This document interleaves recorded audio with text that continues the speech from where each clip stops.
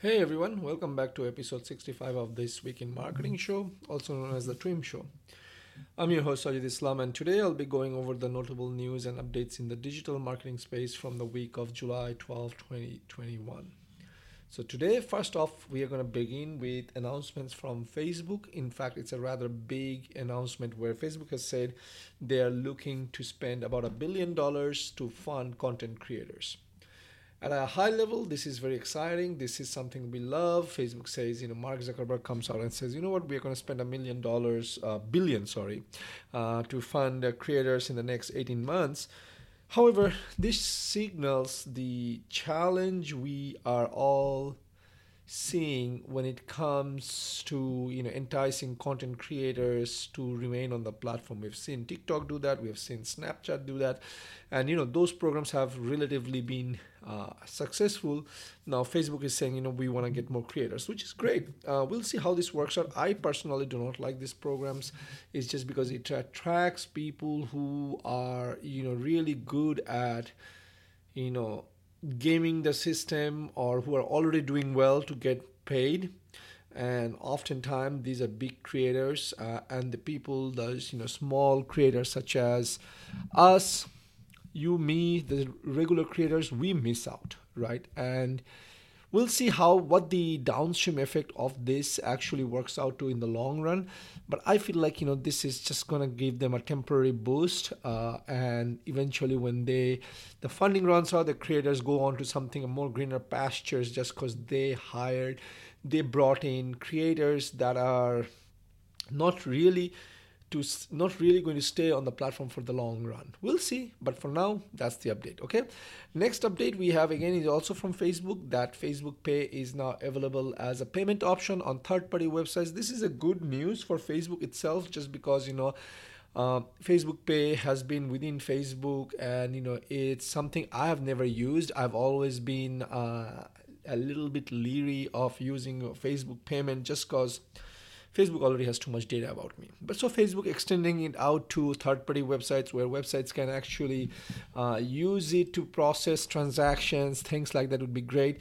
The details remains to be seen. What percentage they will take out, how they will enforce things like chargeback, banning accounts, things like that, which Stripe, PayPal does a lot more. And again, Facebook has this history of screwing small business owners by banning their account. How will Facebook do that with Facebook Pay? All remains to be seen. But for now, I am personally not interested in using Facebook Pay anytime soon. I don't see a benefit of it, because if a website is saying Facebook Pay, I would have to still log into my Facebook account, provide my credentials to them, and so that I can process the transactions with Facebook Pay. I might as well use Apple Pay, Google Pay, Shopify Pay, or just simply put in my credit card number. I think that's just easier. Wouldn't you say that? But anyway, for Facebook, I think it's a similar thing. If this catches on, obviously they get users to get accustomed to Facebook Pay, and maybe they will do more in-platform transactions. That's one thing. The other thing for Facebook, on the other hand side, like imagine if I was a website, and right now Facebook has this issue where, because of Apple's ATT, which ATT. Forgot application transparent, app transparent, whatever tracking from iOS 14.5 and beyond. They don't have a lot of conversion data, so Facebook actually gets the conversion data as well. So this actually helps Facebook in a long way, but really remains to be seen how many websites adopts it, and even if they adopt it, how many people actually ends up using it. But nevertheless, it's a good move from Facebook from a business standpoint. If I was running this program, I would be like, let's do it. Let's get some data. Okay, the next update from Facebook again is also Facebook. It seems like Facebook is dominated this week, which actually they did. The next update from Facebook is Facebook rolled out sound emojis on Messenger for Emoji Day. Right? Emoji Day was July 17th, and actually Mark Zuckerberg actually shared a post where he says his team went to the sound emoji. The Messenger team went to an organic farm to capture some organic goats sound. I believe it was goat, and then some guy joked and they says, well, yeah, man, organic goats definitely sound a lot better than regular goats. That's how I felt, which is, why would you ship your whole team in the middle of a pandemic to a organic goat farm to record sound from an organic? But again, this is like in a publicity stunt. Nevertheless, sound emojis sounds great. It will definitely increase users, or people who use Messenger to stay on the platform more, because they're going to send more ridiculous sounds and things like that, because GIF wasn't doing it. Maybe after sound emojis they're going to have video emojis, because hey, just sound itself is not great. But people are going to stay longer on Messenger, which basically means that's what Facebook wants. So I think this is a good move from Facebook. Okay.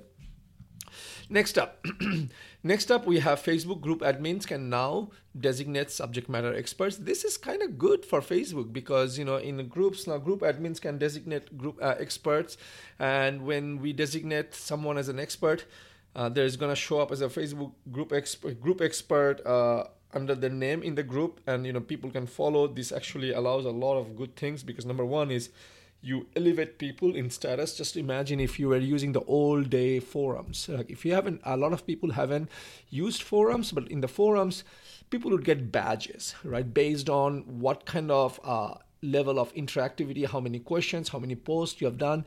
So Facebook is bringing some of those things back into groups, which again, if you have never used forums before, with especially VB Bulletin or any of those forum softwares, this is kind of a page out of those playbooks.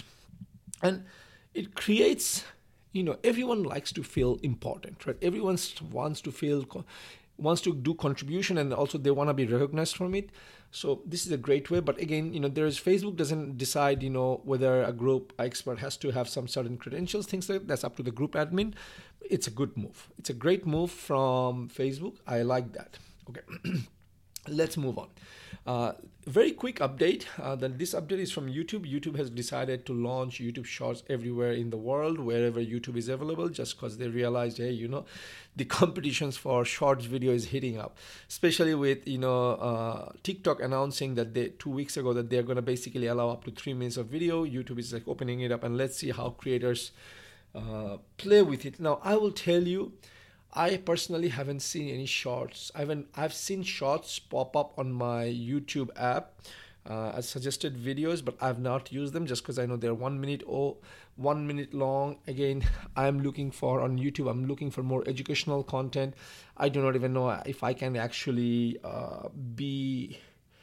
find something valuable within a minute. Now, it's probably they're playing more at a entertainment angle. That's what YouTube is trying to do, and it probably is attracting a whole different set of users than I am. I'm not in that particular group. It remains to be seen how people are remixing shorts, creating shorts using remixes from other videos. Let's check it out. Maybe I'm going to try out a couple of them.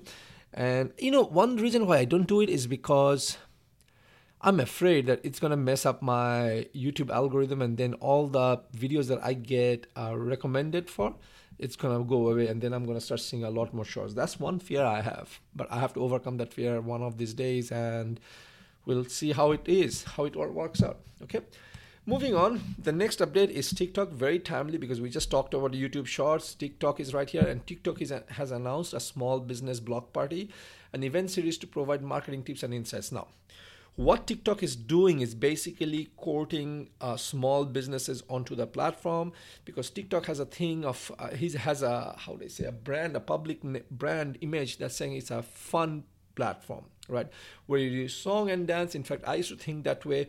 And one of the video that they highlighted on this announcement page is a video of small business that was burned down, and they were struggling, and how they got back on their feet and became profitable because of TikTok. Amazing story. I will tell you, folks, if you're listening to this, ever since I saw that video, it totally changed my view of TikTok. That you don't have to sing and dance, you don't have to do all sorts of crappy stuff to make become popular or make a dent in the TikTok universe. Great stuff. TikToks, I will say the small business block party kicks off on August 5th. I am going to go ahead and put in a link to that sign up page. If you're a small business owner, check it out. I think there's going to be great things that's going to come out of TikTok, just because TikTok is really focused on user growth and basically in the right way is what I say. Okay. With that, moving on to Twitter. Twitter, the only thing I'm going to say is bye Twitter Fleets. Now, if you haven't heard of Twitter Fleets, I don't blame you, just because no one used it, right? Twitter Fleets is basically a Me Too feature or a copycat feature of Instagram Stories. Instagram Stories was also a copycat feature from Snapchat. But anyway, and then became Facebook Stories as well. Anyway, what I'm going to say is that Twitter copied it, and in 9 months, since August 3rd of last year, since August 3rd, it will not be available, but basically they announced it, I think, in October or November of last year. But Twitter realized that people are not using it, right? For that matter, I don't even know how many people are actually using Facebook Stories or Instagram Stories, because I do follow like a lot of people, but I only see a very few people on Instagram using stories. We ourselves do not use that much stories, but what I'm going to say is that Facebook / Instagram, the way they have been able to carry, move stories ahead was that saying, it played onto this people's innate desire to get feature and make a higher reach. So see what's happening. Like Facebook nowadays says, if you want higher reach, then you got to create reels, right? So what happens? Everyone starts creating reels. As a result, it gains momentum. Before reels came stories, where the story was, hey, if you want a bigger reach, you want to reach more people, you want to go viral, then you got to create stories, because if you do that, Facebook algorithm is going to give that to more, priority. So that's how Facebook made it, but I think this never went anywhere with Twitter Fleets. Anyway, Twitter users are very different from Facebook and Instagram. So they're killing it. That's all. That's all matters, okay? Next up, we have Microsoft advertising. They're announcing video extensions. This is something new. This is something no one has done. Microsoft is the first one to do it, and I'm really thoroughly pleased that Microsoft came out with it. I'm pretty sure Google is going to copy them sometime soon. And what this basically means is now when you search on Microsoft search engine, which is Bing, along with your search results, you can get a small video on the side that you can actually play, and it will take you directly to the product page or conversion page, landing page, right? Great move from Microsoft. I really like what they've done here. I hope other platforms, aka Google, copies that, because this would really create a lot of inventory, but at the same time, it creates a lot of challenge, because now people have to create videos and embed that with their search results ads. Okay. Talking about advertising search engine, now the other thing that came out was GoDaddy. Google partnered with GoDaddy, and now GoDaddy merchants can add products to Google Shopping directly with a few clicks. Now, if you've been following our show, you know that we have covered how Google did partnership with a couple of other shopping cart companies. They did with partnership with Shopify. They also did something with WordPress, where all the products are going to go directly into Google Shopping. This is great. What they're doing is they're actually trying to slow the growth. In my opinion, this is great, because they're trying to basically put a dent to Amazon's supreme reign, right? Even if that's a word, but basically they want to tackle Amazon on one end. The other end is bring more people to Google Shopping and Google Search, because now they realize, hey, we have more choices on Google Shopping than we have on Amazon. That's two. And number three is you're going to see a lot of businesses anyway moving away from Amazon, because Amazon either shuts them down, Amazon is too risky, Amazon doesn't allow their merchants to find out who the email address and of the person making the purchase, things like that, right? Amazon has its own flaws. And plus, this week, Amazon got sued because there are a lot of unreliable and unsafe products on Amazon that Amazon hasn't done anything about it. So all in all, this is a great move from Google to create more inventory on Google Search / Google Shopping. However, the downside is that it will be when you search something, let's just say toothpaste, you probably end up with 5,000 toothpaste results, right? And then if my product is showing up at 4,500, if my position on the search result is 4,500, I have to pay to get to the top of number one, right? Again, this is a win-win situation for Google, is all I will tell you, right? Great move, Google. I really like what you're doing. Okay. With that, the last update of this week is from Google as well, and where the Google launches free tools for travel marketers. And, they have basically, gathered the data, and they have launched this tool called Travel Insights. And the Travel Insight tool actually has 4 things underneath it. It's basically, they have destination insights, hotel insights, focusing facts, and demand sizing. All in all, what Google is doing is Google is basically taking the data that they have gathered from people, from searching, making plans on Google, and putting it into our marketers dashboard to help us identify what's really happening in the world. Think of it as the similar way what we do with Google keyword research, right? We could say, okay, how many people are actually searching for the word, let's just say marketing podcast.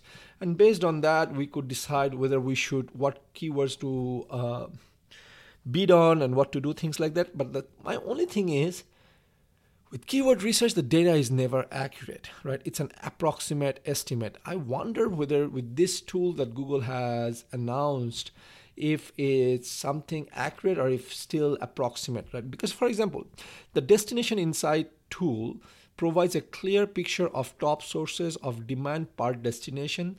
The tool allows you to input an original country, a destination country, a date range, and view data related to travel demand for the destination. So this is directly from Google itself, okay? For example, if you set the origin country to worldwide and the destination country to United States, you can find out where demand is coming from and which cities people are looking to visit. This is amazing, right? I can actually say worldwide, around the world, what are people around the world are interested in the US, and I can see the list of cities that people are more focused on, interested in, and then based on that, I could launch different promotion, different campaigns, things like that, right? The same goes for Hotel Insights, which is basically showing amongst which destinations and what kind of hotels people are interested in, things like that. All in all, great tools from Google. Again, if it's going to be 80% accurate, great. But if it's something like one of those gimmicky things where it's 50 to 60% accurate and we're gonna always play games with it, I'm not so sure. But will remain to be seen. Okay. With that, folks, that's it for this week in marketing. Now you know everything that you need to know. If you'd like to read more, make sure you visit our show page where you will find the links to the articles. Once again, this is your host, Shahid Islam, signing off. Until next week. Take care. Bye-bye.